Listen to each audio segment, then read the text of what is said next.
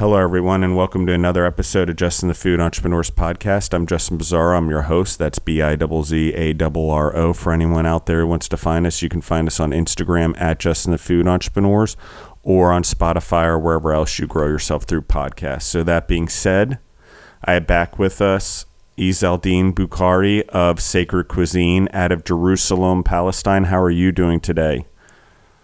Alhamdulillah, man, I'm doing good. I'm doing great. How are you? I'm doing very good. So we were talking a little bit before this, and we'll jump into the food and the entrepreneur thing, but I didn't realize it actually snowed in Jerusalem. And you said it actually snows there like once a year, maybe twice a year, and the whole city shuts down. I think that's really cool because we think about it like it's hot there all the time. I think we have this weird perspective as Westerners or wherever we are, that it's always hot there because it's in the Middle East area. And so that's not the case, obviously. You guys get snow and you have winter and stuff like that. So that's kind of pretty cool. Yeah, it's as you said, people think of the Middle East, they think desert, but even though it's a very small country over here in Palestine, but we have a lot of dynamic and diversity in the environment. So we have desert, and at the same time we have a high mountain, where it is like in the Golan, it's during the winter, it's snow most of the time over there. But like in Jerusalem, especially when it gets snow, it's like very special because as you said, and I said, happen like once, twice a year. And it's really beautiful where you have the old city covered with the snow. It's very, very beautiful visuals. I love it. That's really cool, actually. And so let's jump into sort of where we left off. We were talking about the business and the food and sort of, I don't even know where to start because I have literally 13, 14 questions here. So one of the things I want to go back and talk about is when you go on the tours. We talked a lot about the tours. Let's walk through a tour. Like if I were to come to Jerusalem today and start a tour, what does the tour consist of? Where do you go? Let's get very detail oriented. Why do you choose those places? What are the significance? So the tour include a farmer's market where we stop by one or two of the farmers, talk about some of what they have. Then we go to a bakery and we try some manaish. It is it's similar to pizza, just with olive oil and za'atar, which is a spice blend made of spices and za'atar plant, which is similar to oregano. Then we get some sweets. That's we will eat when we drink coffee and tea. But before that, we stop. We have at the hummus shop where we have different type of hummuses, starting from the classic hummus that's everybody know, up to different ones that's very local, and we eat them in the old city. And after this, we drink some tea, we eat some sweets in very beautiful cafe, kind of hidden in the old city of Jerusalem, Bassem Gallery. And sometimes I go to other coffee shop inside the cotton market. And the tour include tahini place, where we go to a place where they make the tahini right from the sesame. And I elaborate on the process, different facts, history of the place, history of the tahini, oil, and such. Of course, we try different type of tahini. Everybody know about the white tahini, but we have 4 kinds of tahini. And the other one, for example, that's the participant to try usually in the food tour, it's extra roasted tahini, which is more the sesame is more roasted than the regular tahini, which give it more depth in color. And also a taste, I would say, closer to peanut butter. That's a flavor they are familiar with. But yeah, it's very similar. And it also needs to include a spice shop. It include a nuts place, a shop where they roast nuts and such. We get to drink a fruit juice. We eat something, what we call here ras al-bayd, which is something between a pizza and a quiche. It's the dough of the pizza, but it's have some eggs mix and some vegetables.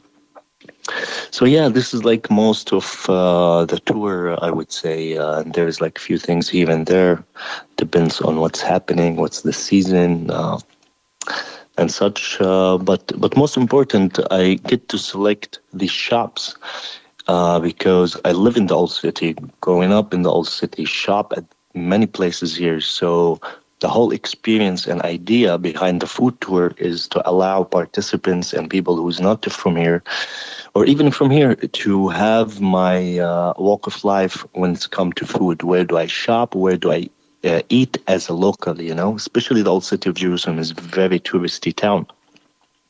So there's many touristy things. There's a lot of bad food that's not delicious, very expensive and such. So you need to know your way. I love this. And one of the things is that I particularly like about it is like you're someone who lives there and you're trying to not give them the tourist experience. Like, I don't know how to compare it, but it would be like New York City and going to Times Square and eating all the fast food chains. You're really not experiencing New York City. Exactly. And this has happened, in my opinion, in many touristy places because the industry of tourism, it's very capitalist oriented about making money. So, for example, like in the old city of Jerusalem, that's how it worked when it comes to tourism. You go to a tour guide, the tour guide take you to his places which he claimed they are the best, they are the most trusted. But how it go down, the tour guide most of the time go to the places, take the tourist to places where they give him higher commission. So the more higher commission he get, the more he will go to this place.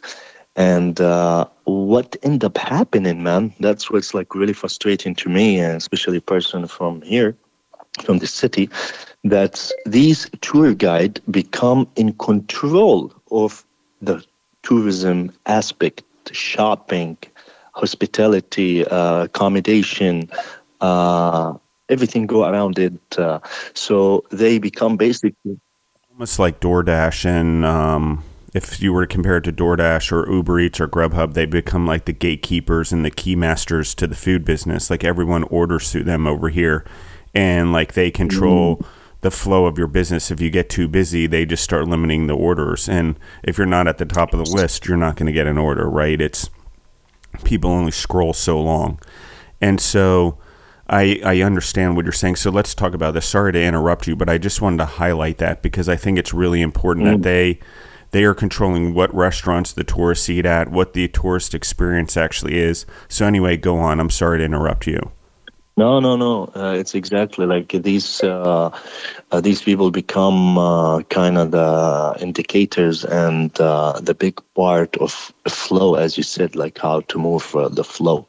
So they take you to a restaurant that's paying them high commission, not necessarily the food is good. And what they do, the shop will charge double more or even triple when you come in with a tour guide. Why? Because you need to give him more than half sometimes of what he is making, So this way the customer ending up eating okay food and paying way more than what he's supposed to pay for it just because he's with a tour guide.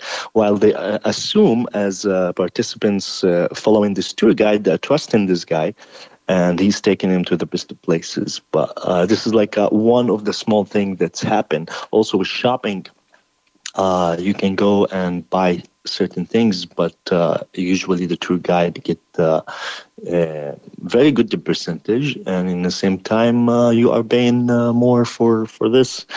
And this is kind of like, what does it create? It create a lot of bad business ethics where a person come and he tried the food and he's like, oh, the food is okay. Like, what are they talking about? Hummus and falafel or whatever, and he will have okay experience. Sometimes it's bad experience, but all this experiences, he will count it as this is what the city is. This is what the city has to offer.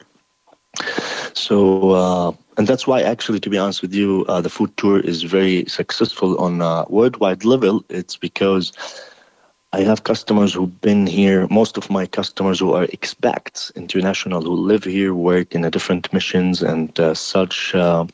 So they live here for some time, sometimes 1 year, a few months, is 2 years or whatever. And always when they come on my tour, they're like, I had no idea about this thing or this dish. And they're like, we've been living here. Like, how?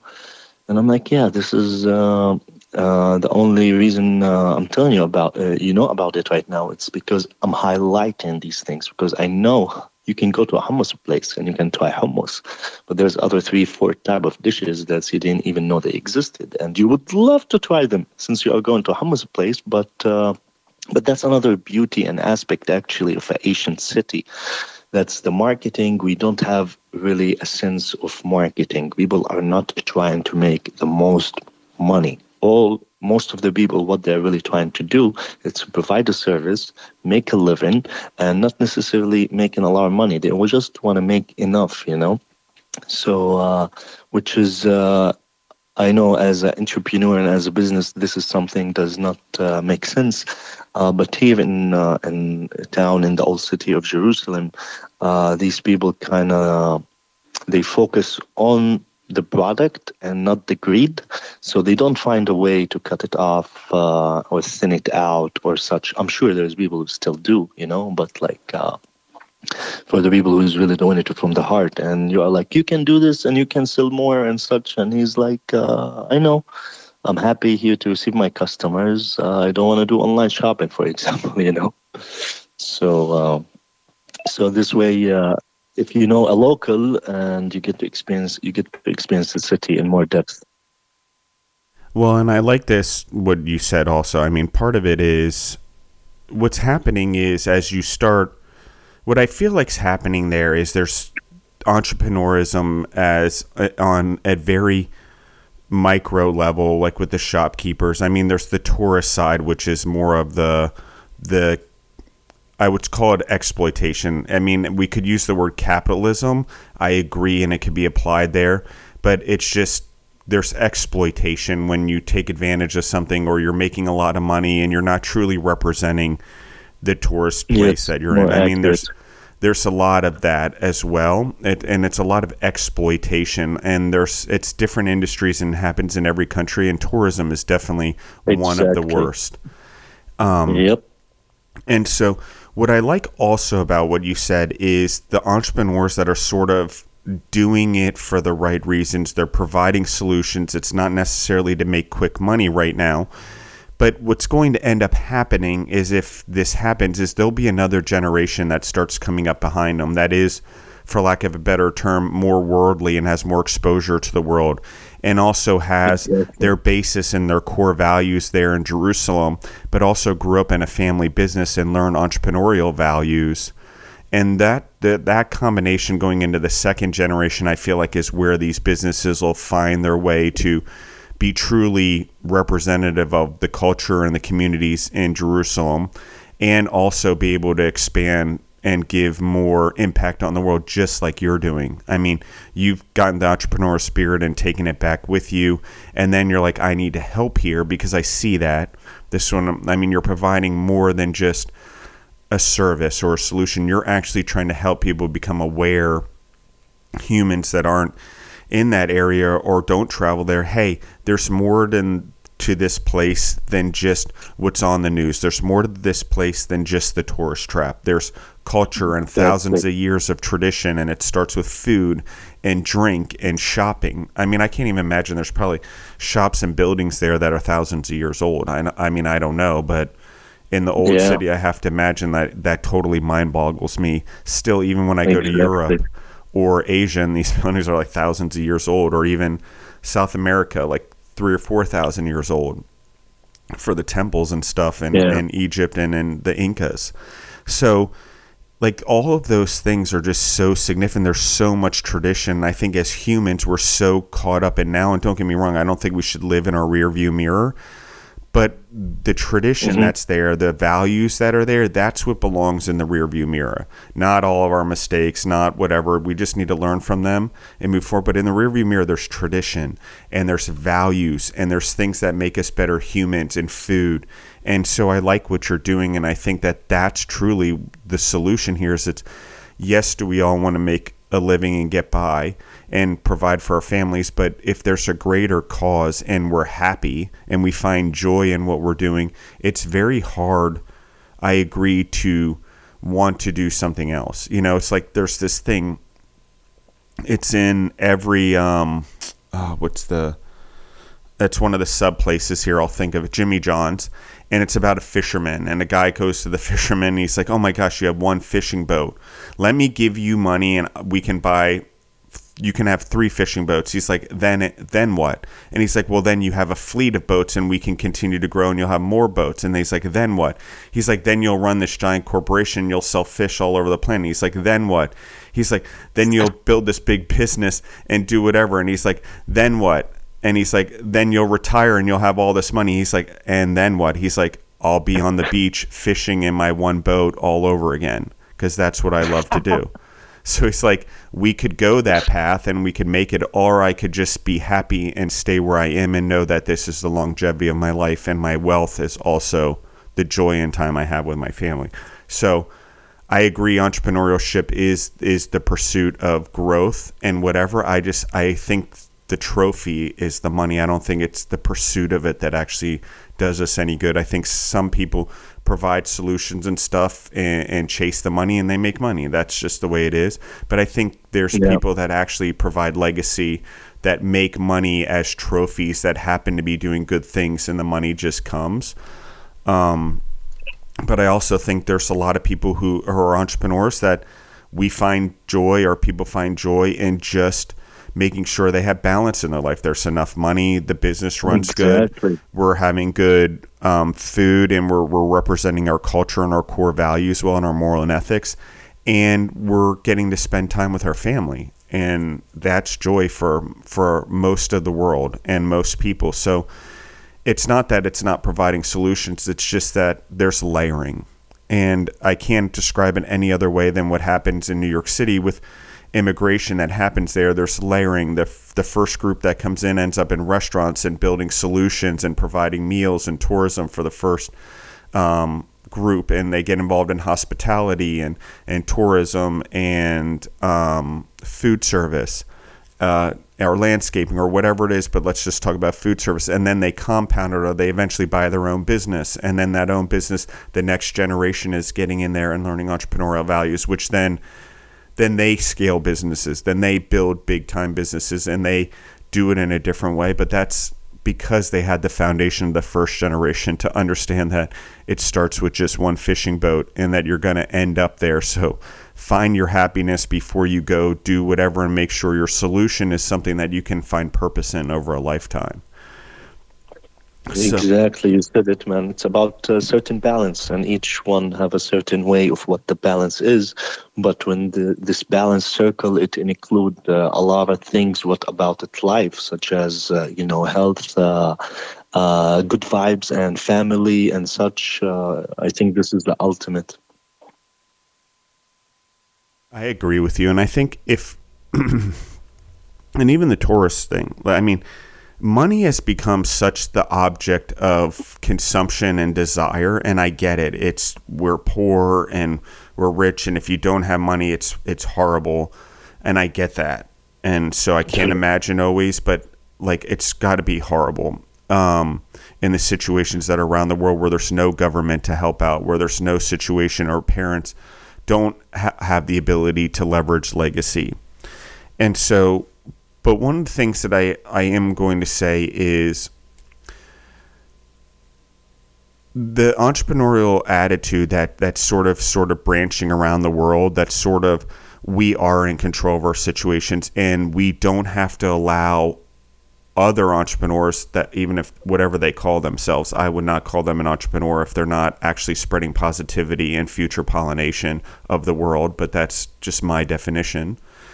But the thing that's going on is there's entrepreneurs now that are fighting it and doing the right thing, like Ease Aldine, like you're doing the right thing. And even though you're not like out there trying to fight a war or anything, by just doing the right thing and staying true to your beliefs and your core value and the culture of Old City, he is fighting a battle, a very big one, but it's not with the intent to fight. I just want everyone to understand, like, as entrepreneurs, we unintentionally also fight bigger things like freedom, like tourism that's bad, or other entrepreneurs, quote unquote, that call themselves entrepreneur that do bad things in our industries and ruin the name of our industries, like, you know, or cause bad things to happen. Like, think about it on a world scale. There's how many tourists that come to Jerusalem, guys, from mathematically, and a majority of them get caught in these traps. I will call them traps. They're tourist traps. Exactly. And so what happens is then that's the reputation that goes back out to the world. Okay, so that's not something you want for your culture. That's not something you want for the world. What we want for the world is everyone to have an understanding, education, experience, and exposure to the world. Okay, those three things are important. Okay, education, you can read it through books and videos and whatever. Experience is going to experience the culture and whatever. And exposing ourselves is to everything that the lifestyle, the food, the things that are outside the tourist traps, the things that may make us uncomfortable. Okay, experience is just experiencing somewhere, but exposure is actually making yourself uncomfortable, in my opinion, as especially as Americans, because we don't even understand. So we need to make ourselves uncomfortable, and that's what I like about what you're doing, and I like about the entrepreneurial spirit. But the problem is there is these tourist traps, and I agree with you. They end up costing so much more money. And I've been around the world and I see it all the time. And I actually never thought about talking about it on a podcast because I just, but it is true. I mean, I've experienced it in Thailand and in Mexico and you name it. Anywhere you get on the ground and next thing you know, you got flags and tourists and sheets in your face and vans and do this and go see that. And here's the food you provide. And the food's mass produced and it's for the tourist. And they're doing it so they can turn as many tourist groups as possible also. Like, that's the other thing. So I like that we're talking about this. Let's put this one on hold. Let's talk about, like we talked about the marshmallow plant and stuff like that. Let's talk about some of the other plants. You talked about the farmers. What are plants that grow there that you didn't experience here in the United States? I mean, marshmallow being a plant is certainly significant, but what other things are there that the farmers grow that you guys grow there in the Middle East? You mentioned the one, I believe, that was like oregano, but maybe yeah. So what else? I mean, I think that that's part of this experience is because what I also want is food entrepreneurs and anyone in the food space to go experience this as well. Even as entrepreneurs, you want to go see what the world's doing and what they're doing with their food. It's important. Like, even as Americans, we bring a lot of that stuff back with us and we have trends and booms. Same with Europe, same with everywhere in the country. I think hot chicken's probably all over the world now are getting there. But let's talk about that.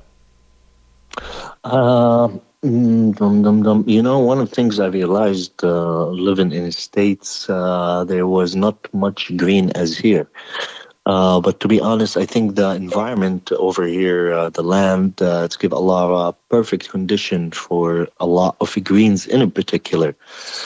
So let's see, I talked about the za'atar, the loof, the khubeze, which is the marshmallow. You know, another plant, for example, another green is very famous. Also, it's from the same family of the marshmallow plant, because marsh is a type of the mallow. Mallow, it's the family, and there is different type of mallow. So marshmallow, and there's another one called jet mallow, which is what we call it in Arabic mlokhiyeh. And mlokhiyeh, it's one of these greens that are very, very particular to this area, and not a lot of people know about it, and not a lot of people even know the name of it in English, because for most of us over here, we know it as mlokhiyeh, but I had to look it up, and it is one of the most delicious, still very popular, the mlokhiyeh. We make it in two versions. One is like rough chop. It's like we can cook it like a bit with the spinach, with a bit of water, keep the leaf mostly whole. And there's another version where we make it into a soup. and the soubi version, especially in Egypt, it's very famous because the food over here it across around the Middle East area and around. We share like different dishes, and in Egypt, this dish actually they call it mulukiye. The name in Arabic mulukiye, but mulukiye mean royal. That's how much it was. It's respected and beloved. But here in Palestine, we also eat it, and it is one of these delicious greens. It's got a bit of a slimy texture into it, so when some people kind of turn them off, but over here this dish is like very popular. It's like one of these dishes where you experience at home. From the home cooking, it's very home cooking, and it's also part of the marshmallow family. It's interesting because does it have the same properties where it helps like an upset stomach, or is it just, it's a totally different, has different properties? It's have it's full of iron. I don't remember exactly what exactly the properties, but it's supposed to be very, very healthy. It is full of different, vitamins and such. I believe it's high on iron. But yeah, it is one of the healthy greens. And actually, another name for it called jus mallow. And they call it jus mallow because in Egypt, ancient Egypt, the pharaohs, they didn't know that it was that healthy of a plant, and they were associated with a food that is kind of like cheap.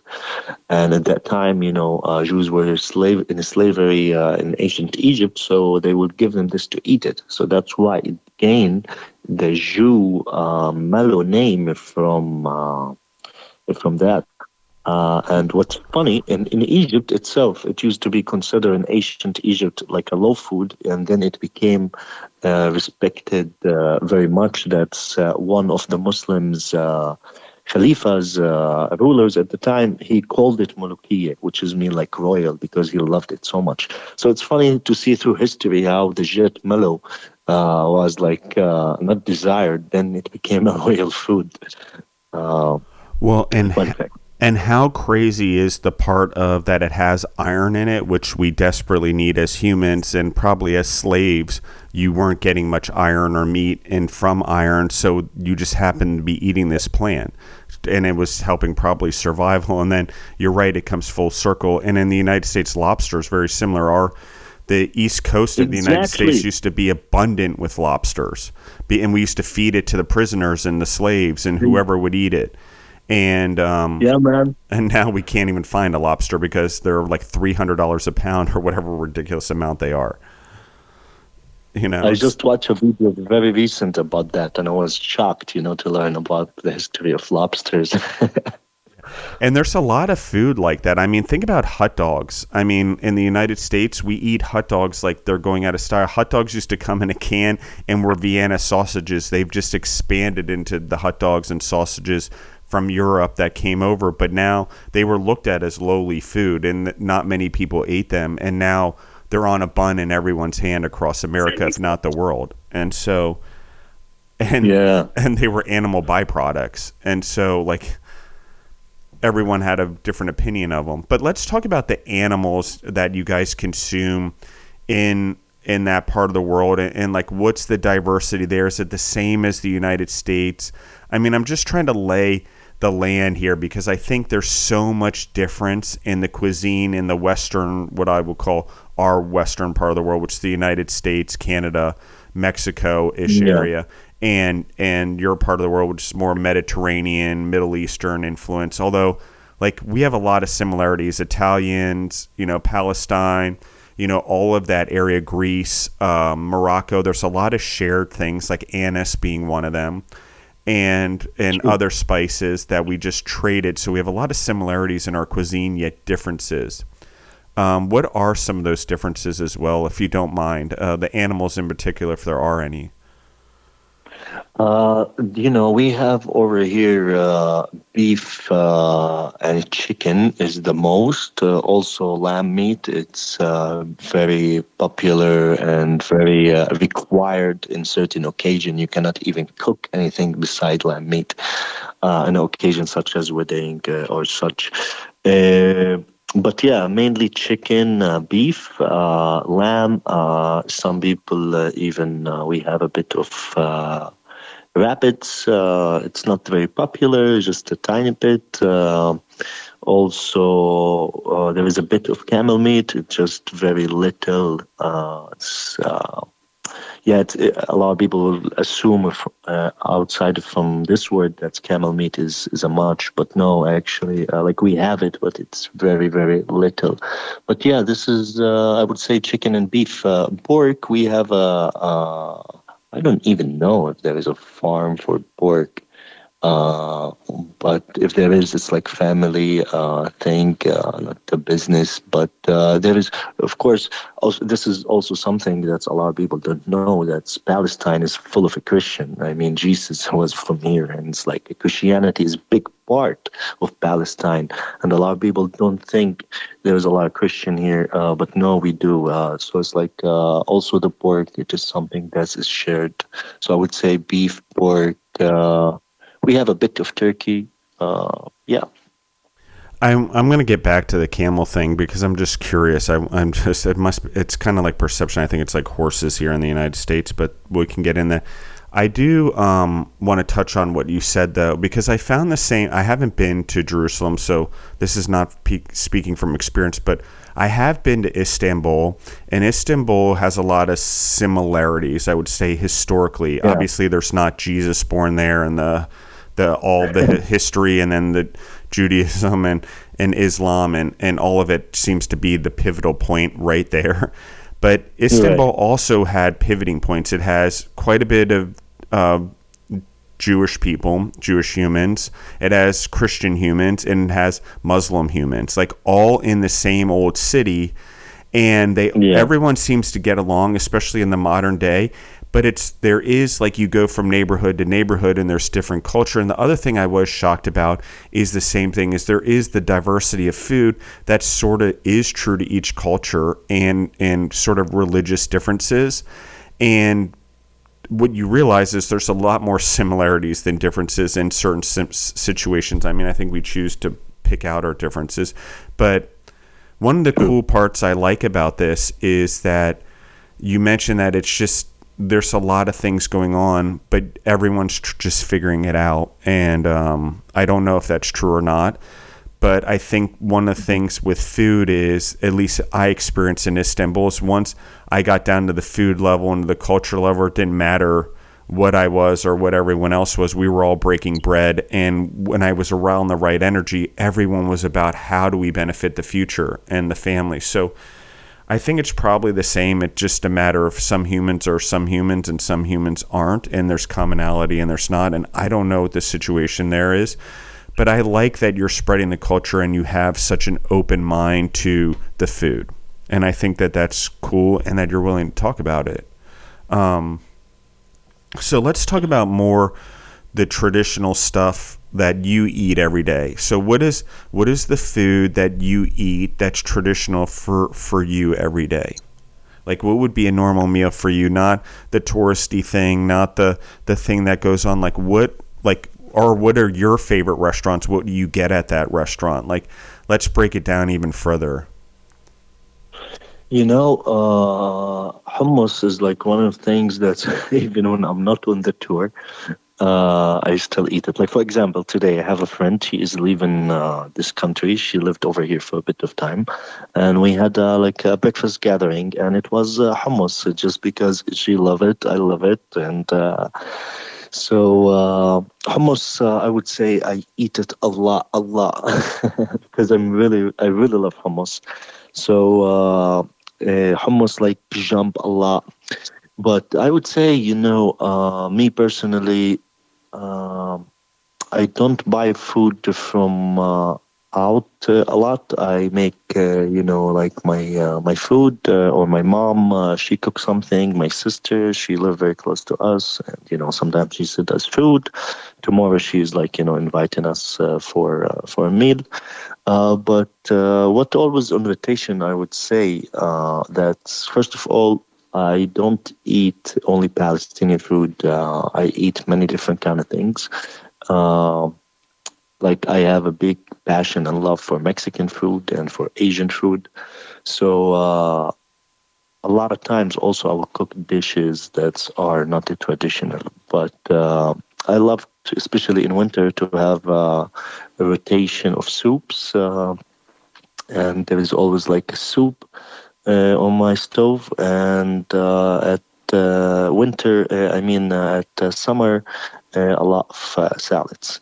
And it's really seasonal. Whatever is in the season, that's usually what will end up in my pot.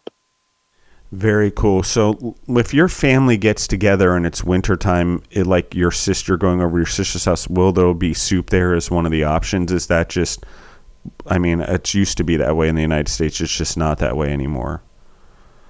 Is that stuff you would eat if you're going to family? Like, what do you expect to have there? Like, what are your traditional dishes that you break bread with your family? So, for example, you might have a soup, but it will be just on a side. Like, if there is a soup, it's not like so. And usually, this is one of the things that's here in our culture. Situation politically are can get very intense. I mean, most of the time it's intense. It's just like sometimes even get bad or worse. So most of our enjoyment it's in food and family invites and the people inviting each other, especially in a culture over here where, for example, we don't. I drink alcohol, but I'm just saying, like a lot of the people don't drink alcohol, don't go to clubs and such. So this is kind of like a change of the way how people have fun. And in our culture, a conservative culture more, I would say, it's meal and food has become one of the things. So people cook a lot, cook way more than enough, have many different variety, different kind of things, whatever you can think of, you can find in the table.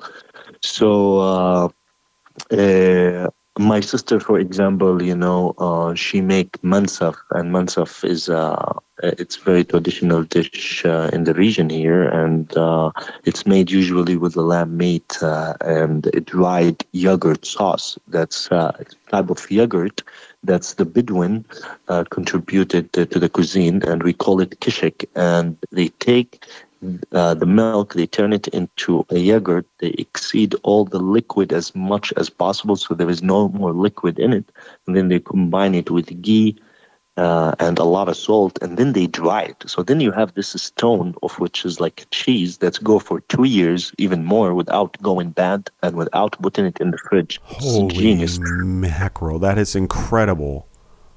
It's genius, man. Like I always talk about it on my food tours. Like this contribution, whoever made this invention, it just like in the desert, Yeah, they before invented food this science. technique in the desert, before fridge, before yeah. It's incredible. I love it. Oh my God, I laugh so hard. Okay. Yeah, and this is my sister, the one she lived close to us here. She is very known for her mansaf. So mom will ask her if she want to invite us. She'll be like, "You can make mansaf." But her husband, he is another guy that I know in my life.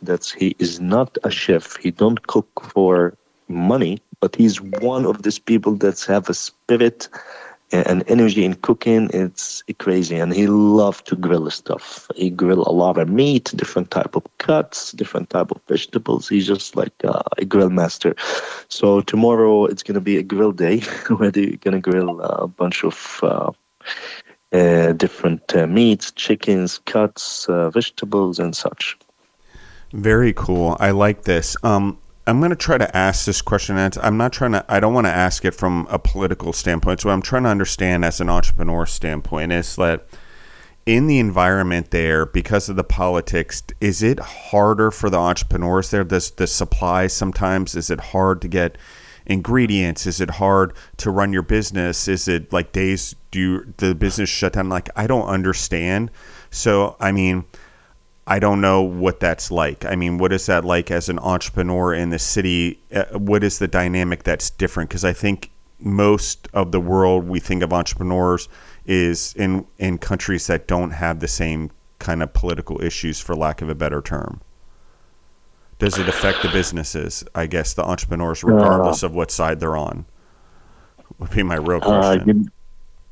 You know what? That's a big question, because the answer heavily, yes, it affects heavily the entrepreneur. But depends who you are. That's what something about this country.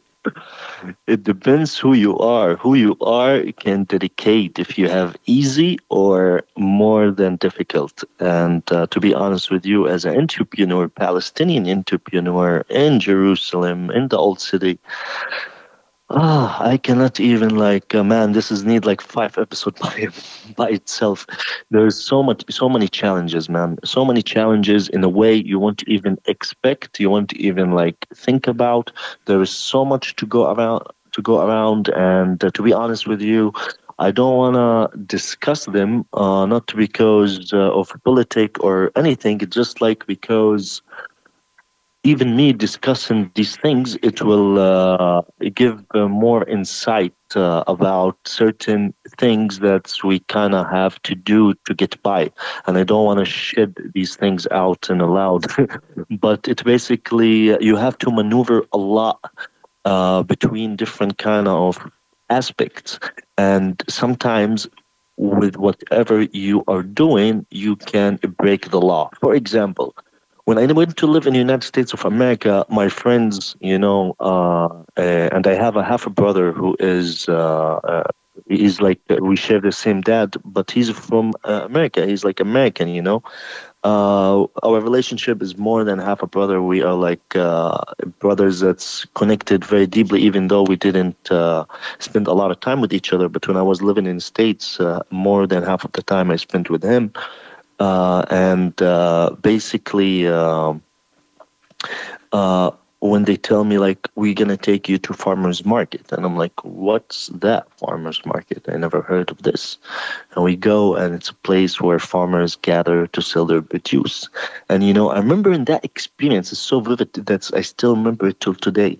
That I went to that place, and I was really shocked, because comparing into my mind is what farmers deal with over here in this country, where they're trying to do the same thing.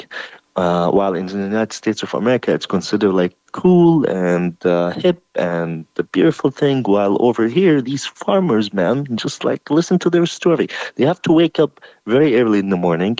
They have to be over 40 years old as a woman to be able to come to the Jerusalem and to cross the checkpoint with otherwise she don't have a permit, and she need the permit. So she need to wake up early. She need to drag all of her vegetables green, and they carry it on their head in a crazy balanced way, and then they have to cross the checkpoint. They have to wait for hours on the checkpoint.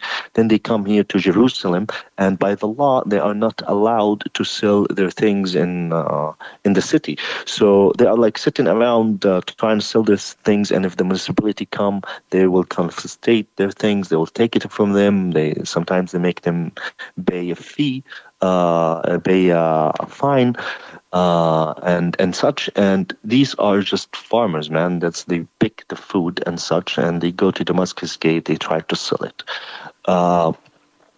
So the things can go on and more, but every person is it trickle down from farmers to a shopper to a vendor. There's so much you have to. You're not allowed to do. You will pay a fine, and And just because the system over here, as Israeli system, it's a system that is racist. It's based on who you are. So if you're Palestinian, you get the worst, but if you are not, then you have a better treatment. So on the other hand, when you come to entrepreneur and startup, Israel is one of the world leader countries when it's come to entrepreneur and to startups. But if you're Israeli, you have even access, you can help, you can have money advancement. But if you are Palestinian, even if there is something that you can do, and by the law, sometimes it can happen that you're not, and just because someone who really don't want you to, and it can get that personal between the authority that's, we don't want to help you, or we're going to try even like to block you and such. Yeah, and that's exactly what I mean. You hit it on the head without getting into details, and I want to just say this, and I say that I can say this. One of the things that I find interesting in the world that we claim to be spreading freedom in and free markets in is that we don't spread it. And we don't actually spread a free market. Like, this is the part where in politics around the world that if we really care about freedom and liberty and equality and non-racism and all these things we advertise galore, it starts with the entrepreneurs. Okay, there are more of them than anywhere, and there has to be equal access to everything in that free market, so there's equal competition. Okay, and I'm just going to say this, and someone's probably going to come find me or whatever, but the best thing that we can do is figure out how to capitalize on everyone that lives there. I'm sorry, I'm going to say it's not exploitation, but when everyone gets along and everyone's trading, everyone's prospering, maybe they're trading within their areas or their groups or whatever, but there's taxes being paid. There's businesses being created. There's jobs being created. There's children being created that are passed on, that are future laborers and future patriots, depending on how you handle it. But we just don't do it. And we don't realize that entrepreneurs, like, if we want freedom in this world and we want human rights in this world and we want equality in this world, it has to start there. Okay, it has to start where we give equal access to opportunity. Okay, and that's what I'm going to start off with, and I'm not going to get into it, but I really truly believe that as entrepreneurs, that one of the things that we are tasked with, particularly in countries like the United States, is to spread entrepreneurism. And that's equality to opportunity also, where we all at least get a chance and we're all playing by the same rules. Maybe not from country to country, but within our own countries. And I think that is important even in the United States. Okay, historically, there's been things like that here also that's given certain quote unquote entrepreneurs advantages over others, or political relationships, or government funding, or you name it. The lobbying on Capitol Hill, foreign lobbyists that we allow into our governments now, and so. These are all things I'm talking about. So it goes all the way down to micro, all the way to macro. But the thing about it is it's a mindset. And the mindset is this. If you want freedom and you believe that the world needs it and it's important for us as humans to make choices or have the right to a choice, then that's part of being an entrepreneur and spreading entrepreneurism, which is the ability for anyone to compete and anyone to go try to make a business and try to succeed in this world without things being created that are unfair. I don't know how else to put it. It's hard to show up to a soccer game if the other team isn't playing by the same rules as you are. And number one, right. And how does the referee actually keep track of the rules if two teams are playing against them? Like the referee, if two teams are on a field, let's just talk two teams. Let's not even talk the international policy of 190 some countries or whatever there are now. We're just talk two. Two are playing two different games, and now they're two within the same country. And how's the referee really going to keep track of the rules? Because they're playing by two different rules. And we saw this in the United States. You can't keep track of the rules if you're playing with two different games. And the referees become corrupt because there's no other choice, because they can't possibly keep track of, they're on one field but two different games going on by two different rules. And so it just leads downward spiral. Period. And especially for entrepreneurs, I'm just going to say, since that's an entrepreneur podcast, we can see the entrepreneurial spirit in the South United States versus the Northern United States. And even that, it's just starting to rebuild here in the United States 100 some years later, after even that, or less than breaking down segregation. So I'll tie it to the United States history, since we all know that, but the entrepreneurial spirit in certain communities is still struggling to exist. It's still trying to break away from government dependency. It's still trying to break away from all that stuff. Okay, so one of the things by doing this and keeping certain groups down is you make them dependent.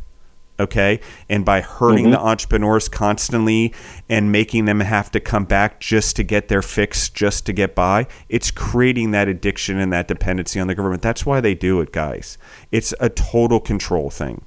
Okay, so freedom is about letting the right thing come to the top, letting the right thing happen. Like, if everyone's positive in being an entrepreneur and they're actually providing solutions, the cream does rise to the top. Period. The right humans who are doing the right thing for the legacy of the planet and the communities that we live in rise to the top when we allow it. But if we try to control it, which are people that are corrupt and they use power because they don't have the confidence to actually do the right thing by leading through good moral and ethical values, instead they lead by fear and fear tactics, then we end up where we are, especially around the world right now, with a massively growing population, but weirdly, we're not actually fixing any of the problems or spreading freedom. I would say by the population that's growing and by the numbers, the freedom is actually going less in the favor of freedom and entrepreneurs by just sheer birth. And so that's all that I want to talk about on an international level, and I've crossed some boundaries probably here and there. But the reality is as entrepreneurs, we all agree on one thing. That is that we should have the opportunity to play by the rules of the same game as our competitors in the countries that we play in.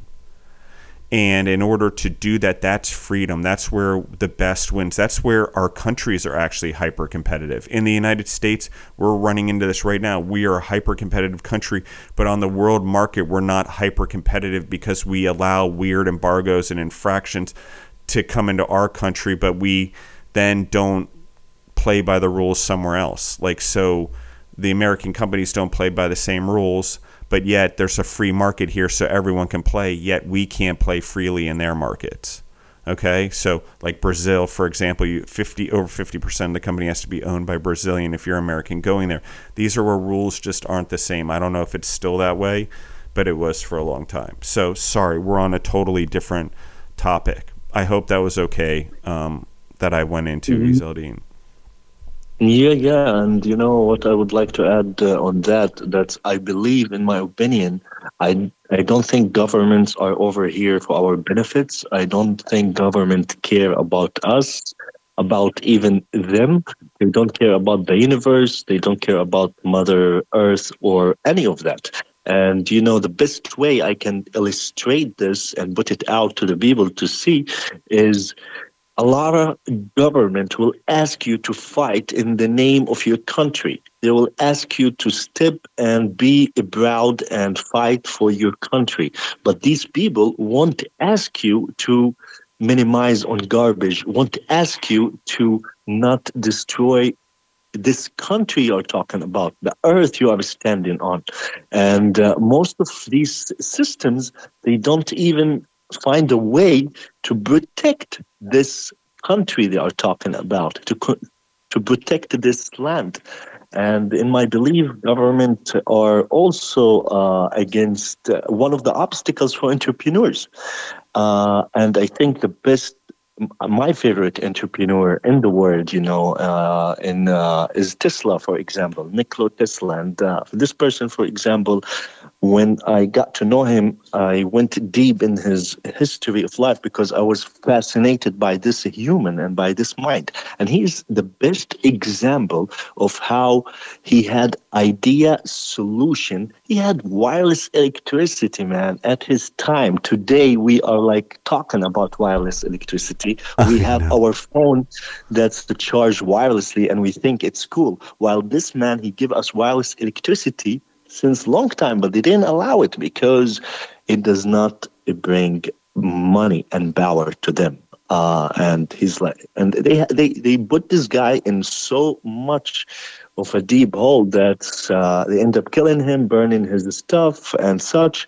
And the person who really benefited from all his invention and such is the people who basically control our electricity at that time.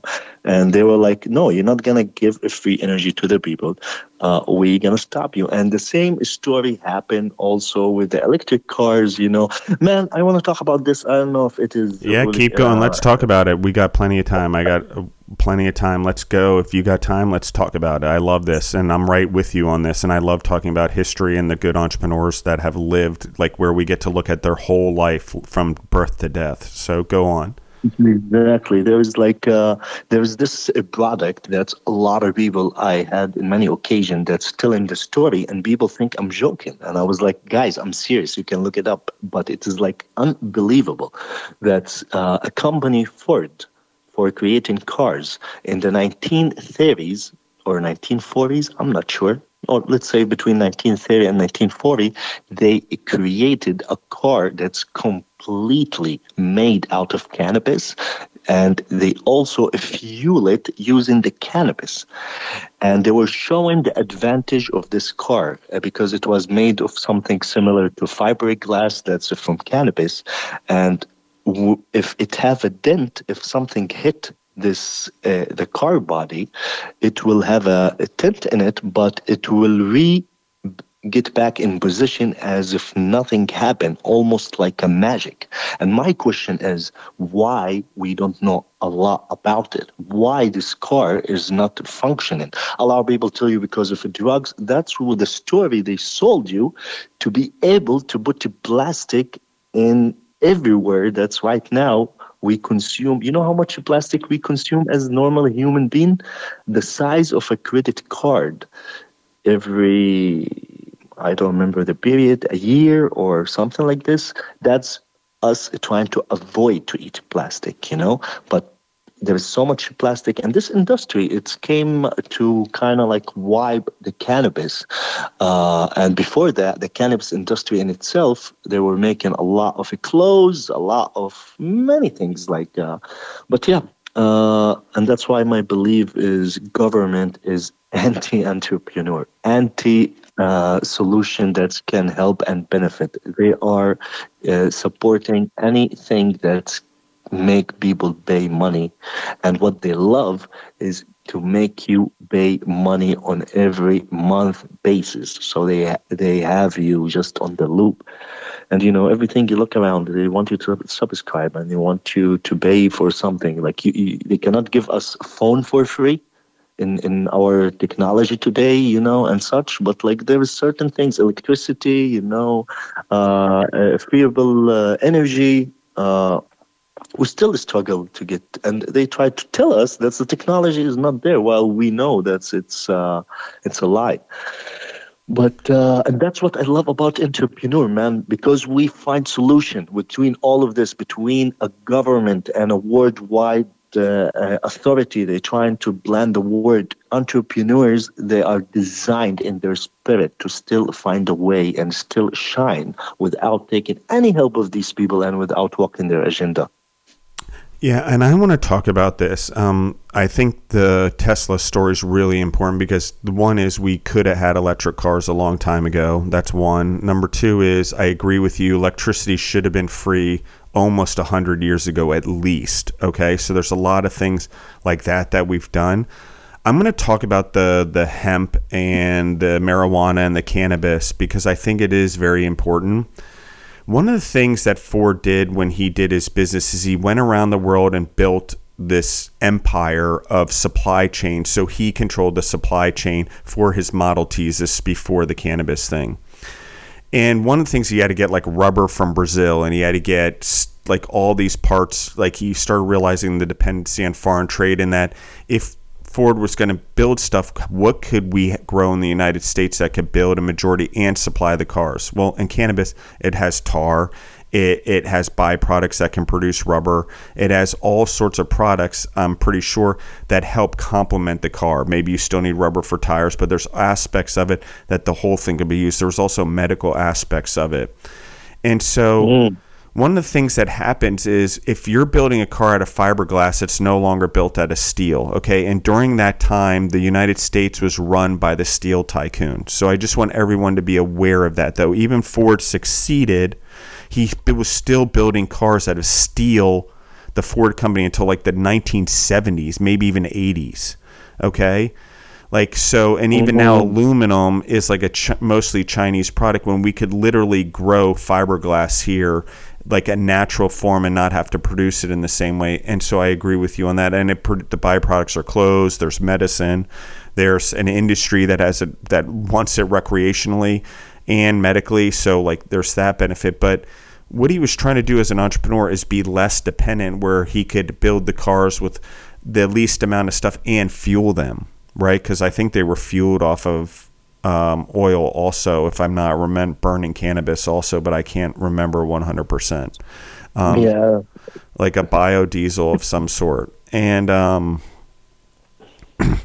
and so that's just one of those things where I agree with you. The government plays a role. The government gets involved for corporations or favors for people or whatever that looks like. And I agree with you that a majority of the time it's not for the benefit of the people.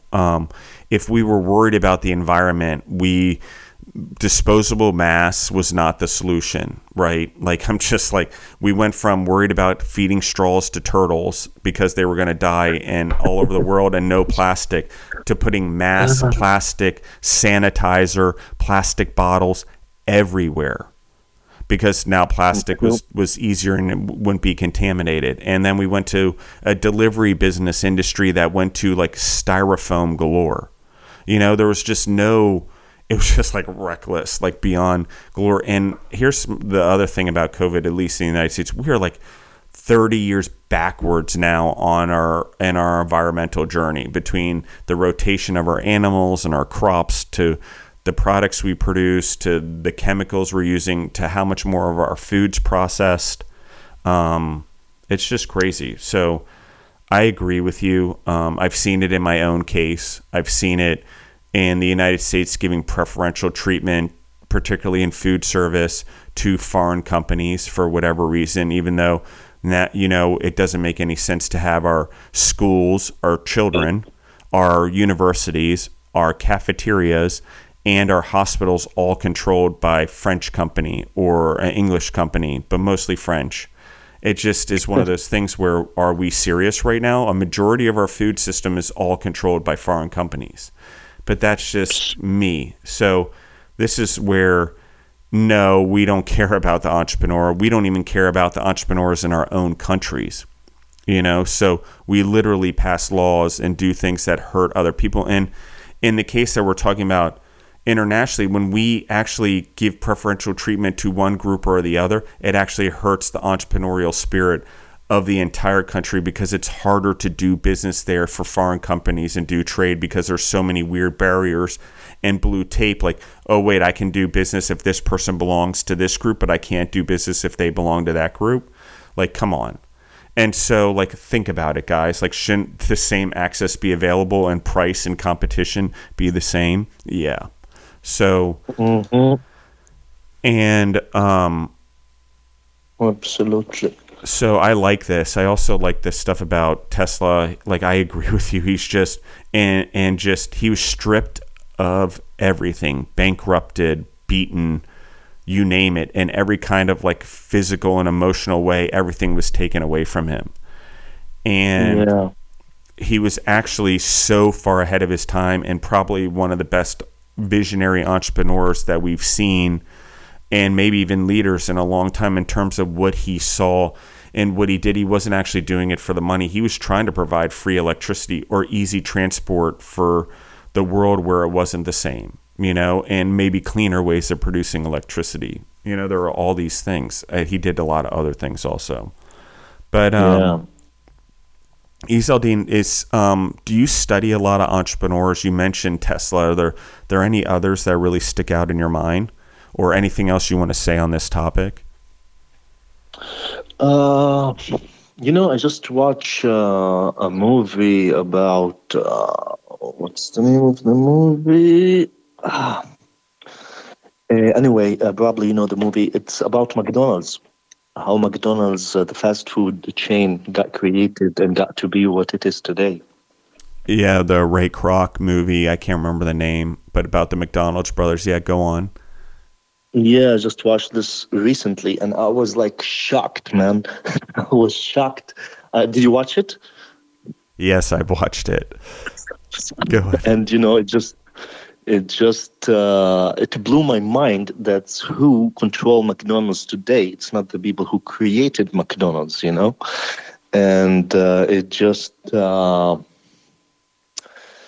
I know, man, like imagine you create this empire and someone come and take it from you, and just like, and this is, I think, the word we live in. It's even if you're doing something great and even if you're doing a great service, they still want you to make it more money generator and find more ways to cut through and at the end to make the big buck. And it's not just like about making the big buck. It's about creating an empire and creating a whole force of energy that's somehow end up being one of the fundamental way of the people, how they live their life. I mean, how many people eat from McDonald's all over the world? They can start like a whole country by themselves, just like it's I know they're like the Trade Federation in Star Wars. They like control, like they have their fingers in everything. Yeah, man. But at the same time, I was like shocked to see how the story went through and how these two brothers who created, they put their soul into something, but they didn't take care about their business 100%, and they let someone in, and this someone in that's they let somehow find a way to kind of like become bigger monster in their own company, in their own name. And just like, so this is something I think if anybody didn't watch it, I highly recommend it. It's first because it's a true story, in the same way it's give insights a lot about our world, how it works. Yeah, and I like it as well because as an entrepreneur, and someone I sit on like a different side of the entrepreneurship. I know there's a world like entrepreneur money and nice cars and fancy houses, but in the food world, majority of the entrepreneurs actually sit in food and restaurants and food businesses and restaurant supplies and you name it, tourism and whatever else, hospitality and hotels and the food that goes on there. So there's a lot of entrepreneurs around the world, and sauces and barbecue sauce and gosh, I could go on forever, and cookies. But it's like the majority aren't going to be these companies. You want to scale them, but if you do it, you strip them. I find a lot of them strip of their culture and their values. And yes, they become money-making machines, and that's part of the scaling. But if they don't stick to their core values or they don't stick to the ownership, I think In-N-Out Burger did a pretty good job of sticking to their core values and expanding the entrepreneurs that ran that business. And Sam, who's on there, they've really compounded morals and ethics into new generations, and it hasn't been exploitive. They don't exploit their workforce in the same way I would say other fast food chains do, and so that would be an example. But my point more being that there's so many of us out there, and we're all going at this, that a majority that are starting to come up or actually make it have such a different mindset. And it's interesting that we talked about this because movies and our awareness of what happened with McDonald's or entrepreneurs, like there's a group of entrepreneurs that are aware of doing business with other entrepreneurs, I would say, quote unquote, I wouldn't call them entrepreneurs, that are more exploitative and in it just for the money or the quick fix, are not going to build a relationship. And those entrepreneurs hopefully will start having less and less business, because the entrepreneurs that are doing the right thing, that do realize this is a long-term game, particularly in food, that you never know if you're going to make it or not, that the majority of the thing in food is building relationships, and the reward is the customers and the changing of lives and bringing people together to break bread and actually hopefully save the planet, okay, and regenerate it, because that is our job as food entrepreneurs. We have more influence than anyone else. And when it comes to the school systems and all of that I'm talking about in the United States or in any country who's out there, and you haven't gotten to where the United States is, don't ever give away the food to some outside company for your freaking population. That doesn't make any sense. We eat every day. Nutrition is a part of it. Don't you think those companies that control a majority of the food are also lobbying for the food pyramid in the United States and their supply chain, so they can get paid their rebates, because they want to get paid all of their money on rebates? And that is where companies and farmers give extra money as commissions to a Sodexo or an Aramark or a Compass to do business with them. Do business with us. We'll give you a flat rate, and it'll be cheaper on your bid, but behind the scenes, we're going to give you these commissions so you do business with us, right? And so instead of actually choosing the better product or the better food, they're basing everything off of these commissions. So it's no different. And that's the problem here, guys. And that's the problem with corporations, because corporations end up in the government and end up government entities, regardless of how big they are. They become so big and money driven and profit driven and whatever else. And it's okay in some instances, but a majority of them don't actually stick to the quote unquote values or plans or companies they're even donating to. Like, it's just, there's not entrepreneurs in there doing the right thing and providing positive solutions, because they have a board of directors who cares about money. Everyone cares about money. Therefore, the problem is we're only going to mine money, and we're not going to save the planet. We're not going to help the animals. And here's my favorite one of all.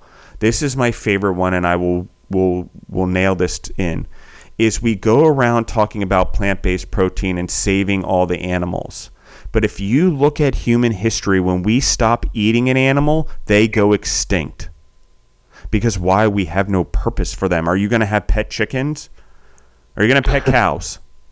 I'm just saying, guys, like, the reason that those are there is because they were the easiestly domesticated. For example, bison go head on into a storm. They go into a storm. They know their best chance is to go through it, not run from it and have it catch up to you. Okay, so we chose cows because they were easily domesticated. They just listened to us more. Go figure that one out as humans. And we'll just go the easy path, not the more healthy nutrition path. But that's what I'm talking about. So in plant-based protein, it's great that we're trying to save all the animals, but who's going to take care of them and raise them and make sure they don't get extinct if we don't eat them anymore? Because we've evolved them into something that they're only good for fucking food. They already modified them, changed their...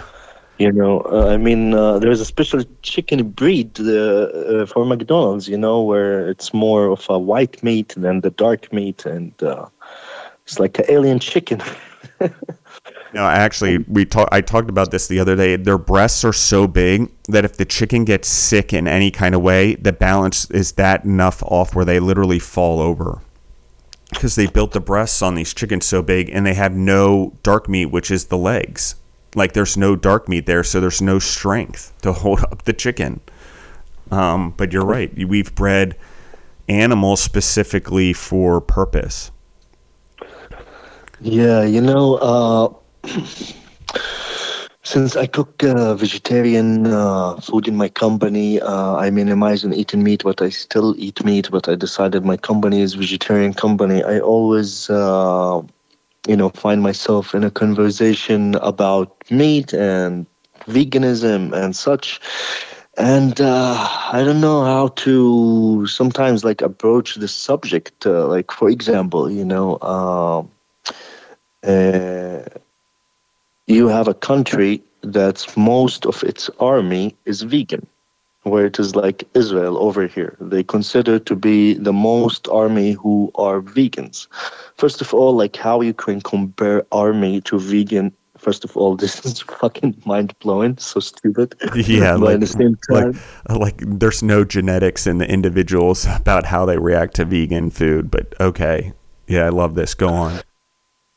and but at the same time, you have one of these army that's are killing kids, killing old people, not just like any human being, like one of the most army that's when you come to the ground and see what happened, it's like disgusting. Like how can they talk about vegan?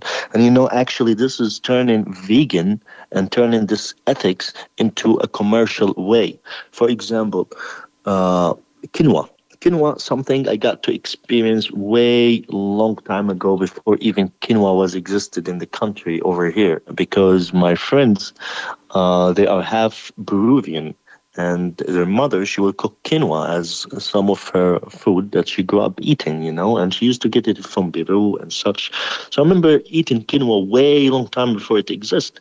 And the other day we are talking, I was like having dinner with them, and uh, someone was mentioning that the quinoa right now, people in Peru cannot afford it. They cannot afford to buy something grown in their hometown just because there is high demand on quinoa and such. And almond, for example, same thing. We are pushing the bees into a huge battle just because we want everything element. And what I'm trying to say over here, I don't think our problem is extreme. We cannot do one thing extreme. It is about balance. It is we have to figure out a way to balance things. If people want to eat meat, let them eat meat. It's of course there will still people who gonna eat meat. If you don't want to eat meat, eat whatever you want, but just be aware of like how you do it, how much you do it.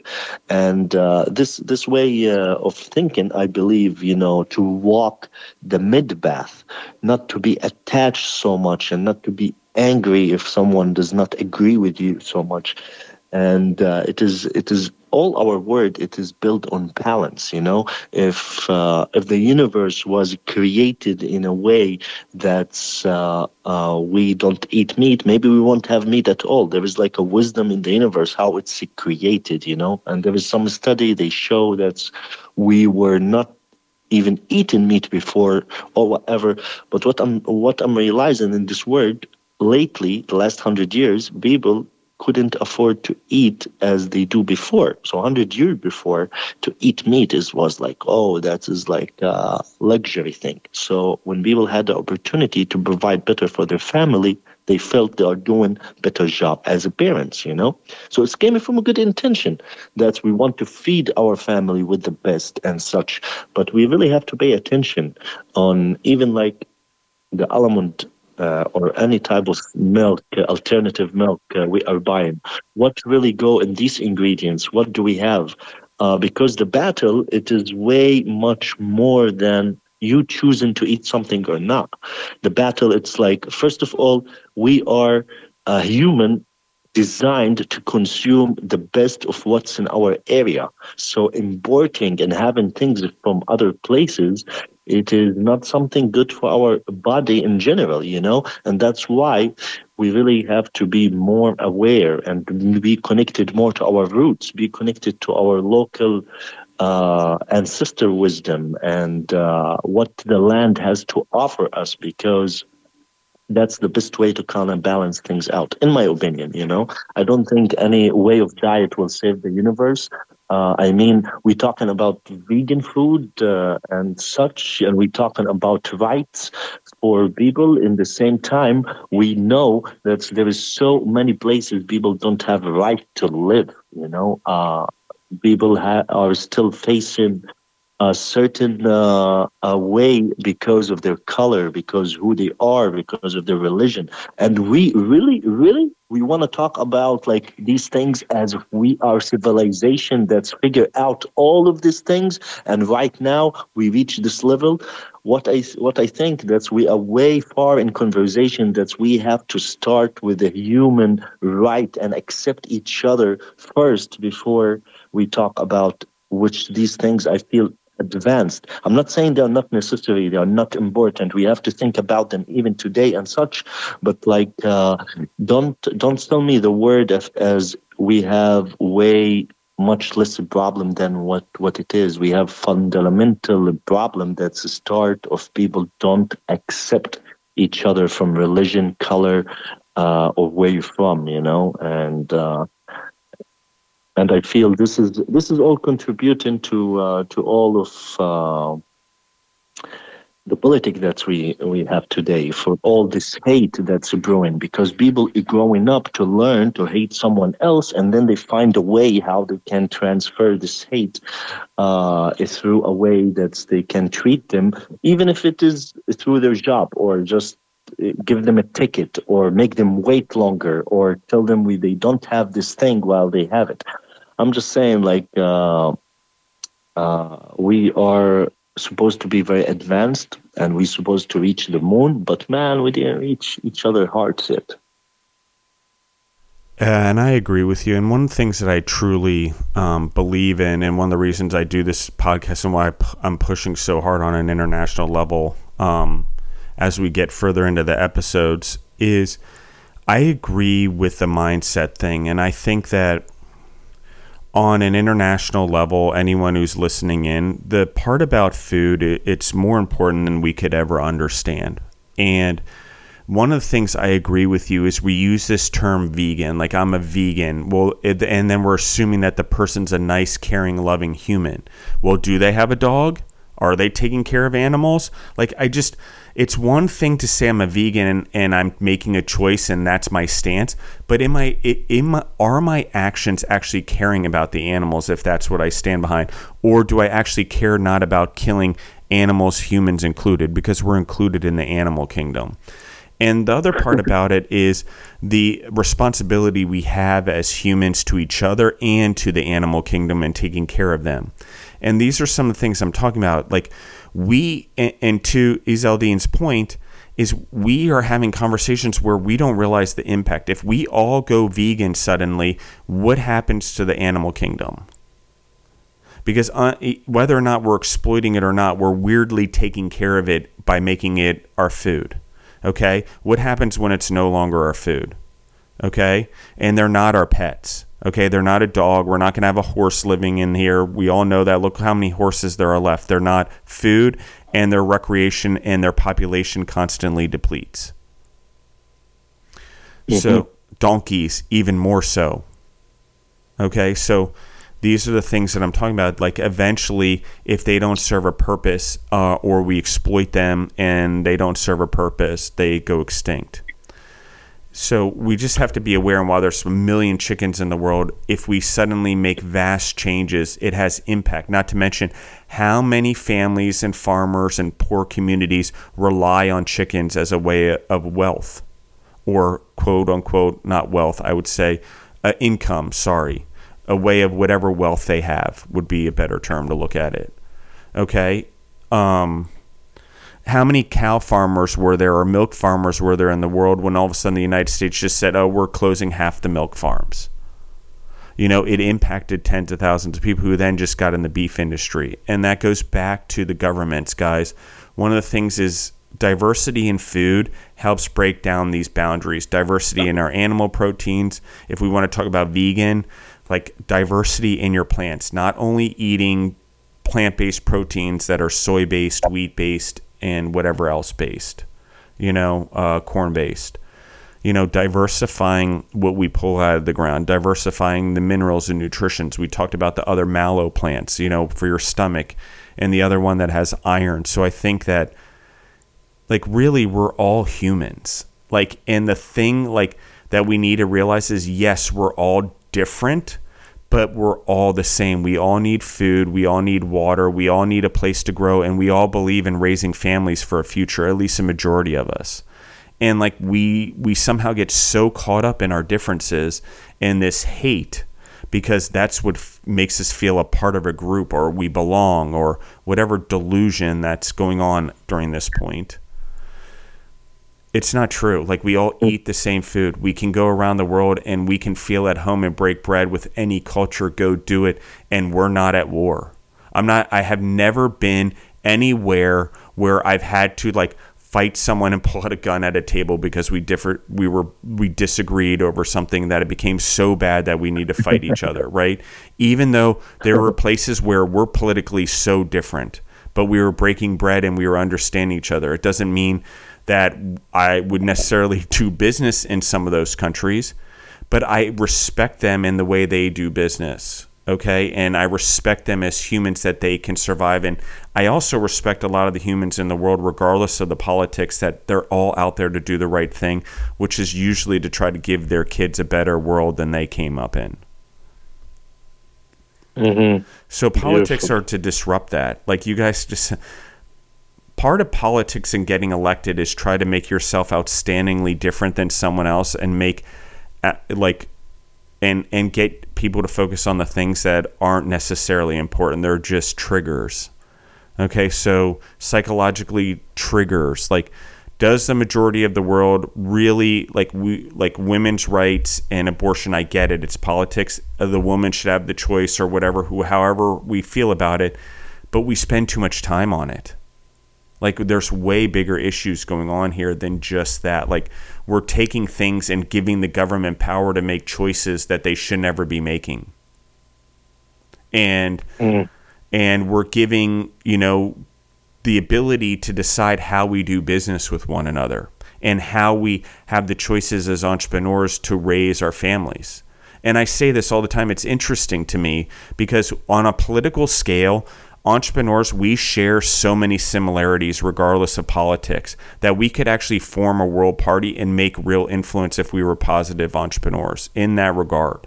I don't know how it would happen, but there is that influence, and we all do generally grow people. We believe in investing in the next generation and legacy, the good entrepreneurs. And so I think there's a lot of us out there. I think there's more and more coming out every day. But we also have to be aware that if I'm creating a solution somewhere in the world, what is the problem I'm creating with my solution, and am I going to cause more harm with my solution? Because taking electricity away from the world for profit and money isn't a real solution for the world, okay? And if the power companies really cared about it, and the people wanted to care about it, it would have been to figure out how to do something different, or use the new technology to advance the world, or whatever. But instead, fear of missing out took over, and there's no creativity in the electricity business in forever. Maybe there's an advancement here on a power line or whatever here and there, but not really.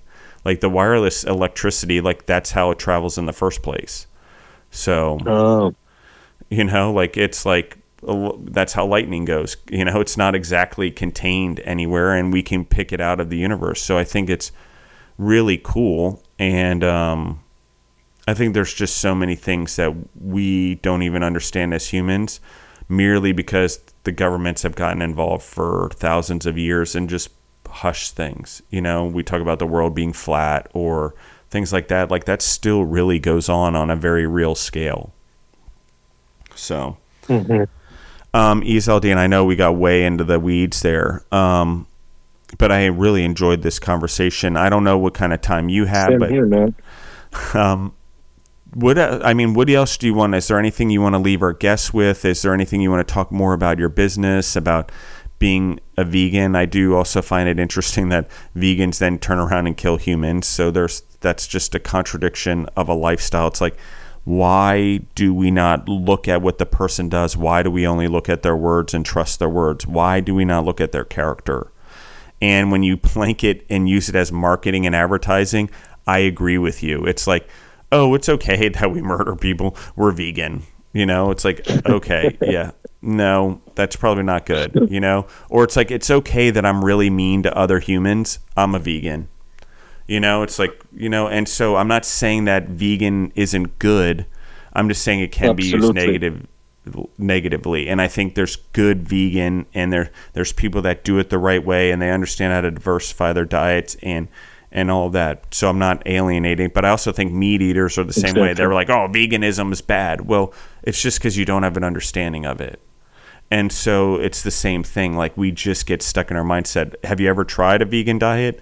Like, I recommend anyone to at least try it before they go judging it. Like, if you don't like it or it doesn't work for you, sure, but at least try it. Like, that's the thing. If you're not going to try it, then I'm not going to take your word for it. So, yeah, man. I think, just to add on this, the vegan concept, it just started from something very beautiful, I gotta say, and I have a lot of respect for a lot of the vegan people, the approach and such. I just don't respect the commercial part when it tap into something like this, which is supposed to be more of ethics. It's like with yoga, man. You know, it's like yoga and meditation and such. When you have the commercialism stuck in it, now you have yoga with guns. You have yoga with drinking, and just like what? But yeah. Anyway, man. It was lovely to talk to you, man, and to share what I have with your audience and what I would like to tell them. I really advise you to come to this country over here, to come to visit Jerusalem and to experience around. It's very dynamic country. It is so much misrepresented. There is so much of a beauty in it between food, culture, and religion. And whatever is your religion, you know, well, we have here mainly three religions that's come from. So it's like...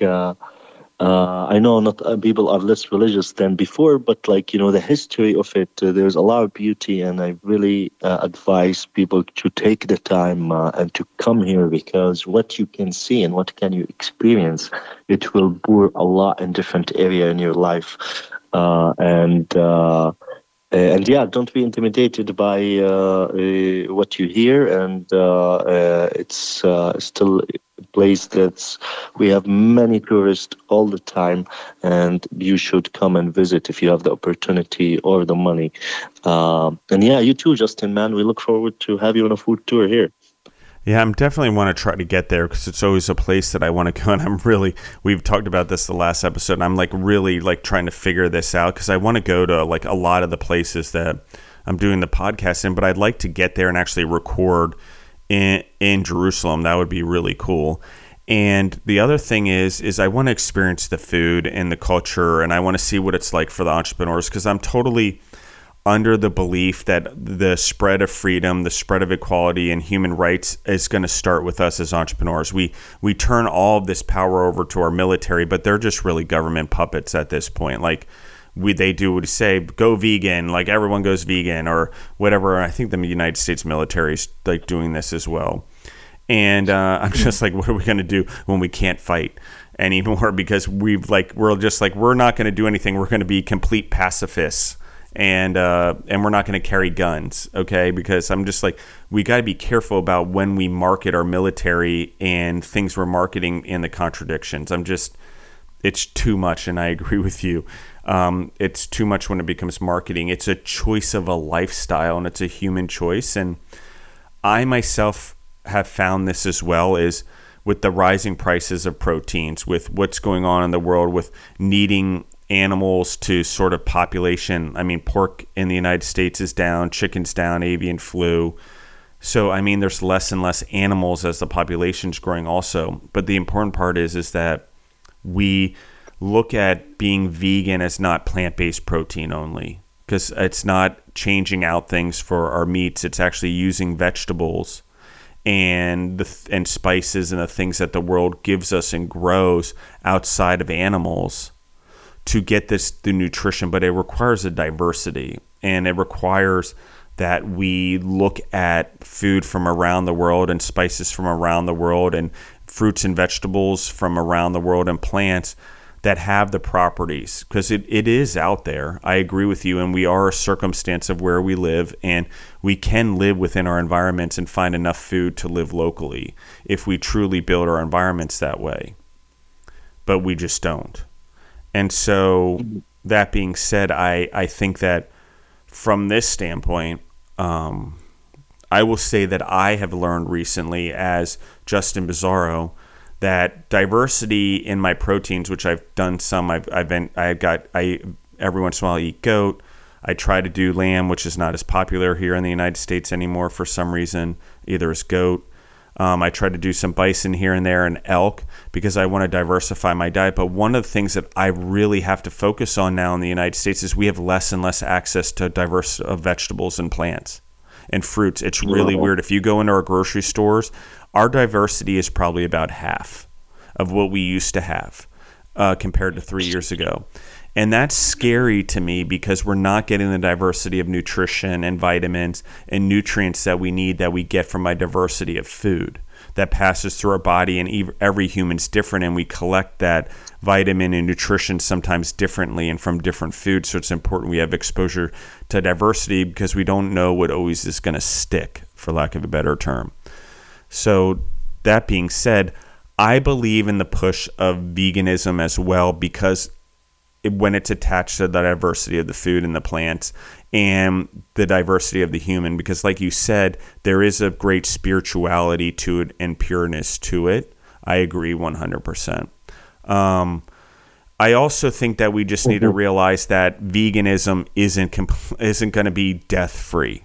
Okay. I agree it's good for the world, but there's worms and bugs and everything else that goes down in the wasteland. Like, it's just not as clean as we think it is. It's cleaner because we're not killing mammals that look like us or animals that look like us, but there is still death.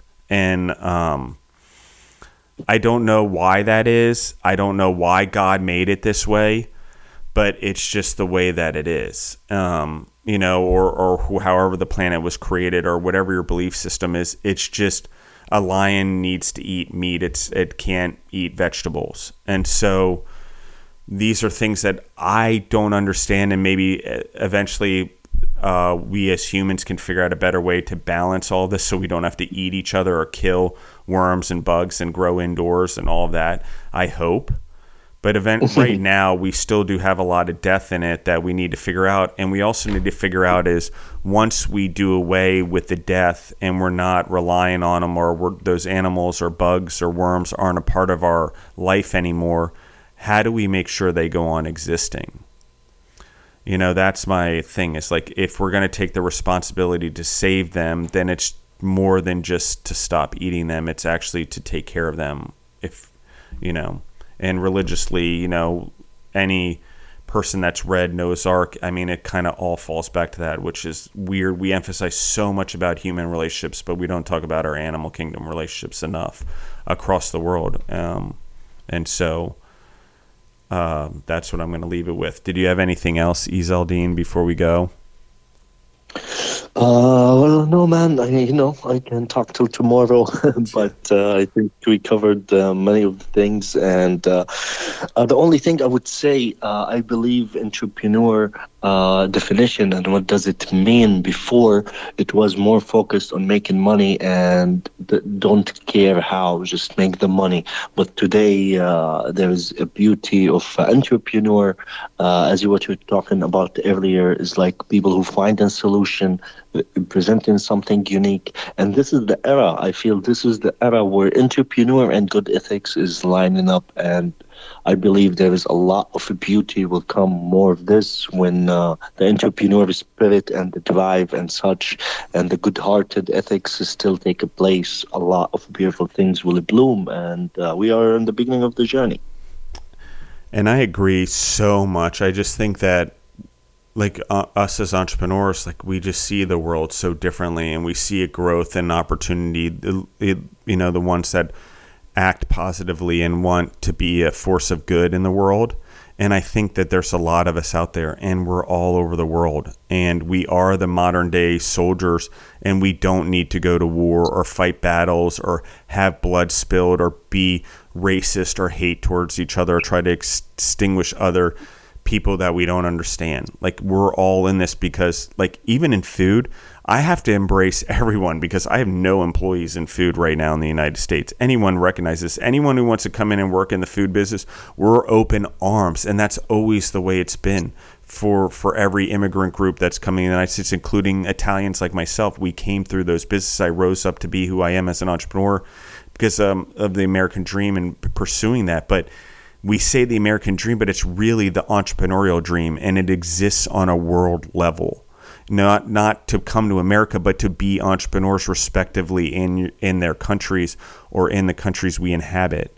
Because why? Because we know that it gives us freedom. We know that it gives us joy, and we're in control of our own destiny. But we have to realize as entrepreneurs that if we do believe in positivity and we do believe in the next generation being better than us and giving them those skills and always being a force of positivity that plants, fruit and flowers for many generations after us, we have to realize that if we come together on a world level and we talk on a world level and we network on a world level, the ones of us that are the elite that think this way. I'm not talking about elite in terms of what our bank accounts look like. I'm talking about elite in terms of our understanding of why we were put here and our purpose as entrepreneurs, which is way beyond what we understand. And the entrepreneur skill is a superpower that should be turned up for the greater good. Okay? And I'm not saying waste the money in your business or donate it. That's not what I'm saying. I'm saying use the same time that you're running your business to actually influence the people around you and impact the people around you and do the right thing and buy from the right people. Buy from the right farms. Buy from the right people. Diversify who you buy from. Diversify the offerings in your restaurants. Look at whole animal utilization. Don't waste part of the animal. I love steakhouses to death, but they're like the best thing for like killing off half a cow. And guess what? The whole cow still dies, but we still waste half of it. Especially in the United States where you have abundance. Everywhere else, they're much better at utilizing the animals, especially they're starving. And so it's just things we don't think about. We waste things. You want to, not have so much death. Well, let's utilize the whole animal. Let's use more of the meat instead of wasting it, waiting for the next porterhouse steak. Like, let's actually use the other parts of the animal.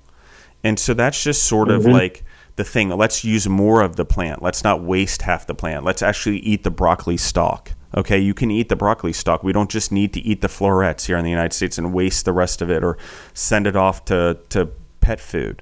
Okay, like, we need to figure that stuff out. And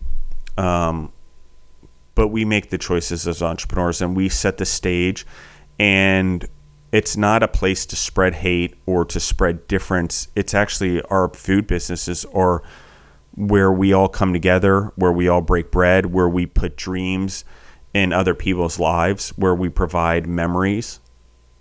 And so with that, we need to take it and do it responsibly, and we need to do it positively. And we need to understand that that's for all humans and all animals and all plants and the whole planet, and hopefully whatever other planet we eventually inhabit, because we're going to have to get off this one eventually. We're going to outgrow it. And like I said on the previous podcast, the easiest way to do that is to take plant seeds. So we're going to have to get used to plants. Like, by the time if we even Noah's Arked it and we took 2 animals on a plane, or we could genetically grow them, you still have to genetically grow a shit ton of animals in order for us to eat them in a new civilization. So you would have to wait maybe even 100 years to really have a good stock of animals to eat. And in that time, you'd have to be growing vegetables and growing them maybe indoors and with environments and stuff you knew why you were getting used to maybe animals on that planet or fruits and vegetables on that planet or lack thereof. I don't know. But it's not hard to conceive that that's not possible anymore. Like, we're traveling to space more and more. Tesla's or SpaceX is sending up how many things every day. So I just think that food is part of that solution. And when Ezeldine talks about we're way too far ahead in the conversation and we're complicating it. I agree. We're trying to solve problems that actually, with like these complex ideas that are probably actually solved through food and food trade, and actually looking at food as the beginning point to do anything. Okay, we want to explore the stars. Okay, yeah, we can get places, but what if we built it that we need enough food to live to get to the place that we're going? I don't know. We would probably design our ships a little bit differently, and we'd probably design things a little bit differently. Yeah. Well, man, it was lovely to talk with you, and too. lovely to share what I have with your audience. And all the best, man, with your journey. Yeah. And continue spreading that good seeds of entrepreneur. And hopefully we meet. Yeah, absolutely. And thank you for your time and being so vulnerable and authentic, Ezzaldine. I really appreciate it. And anyone who's out there, thank you for listening in. You can reach us on Instagram at Justin the Food Entrepreneurs, Spotify, or wherever else you grow yourself through podcasts. And if you like what we're saying and you like Ezzaldine's story, please share it. Please write a positive comment. Please give it a 5 stars. And we're out.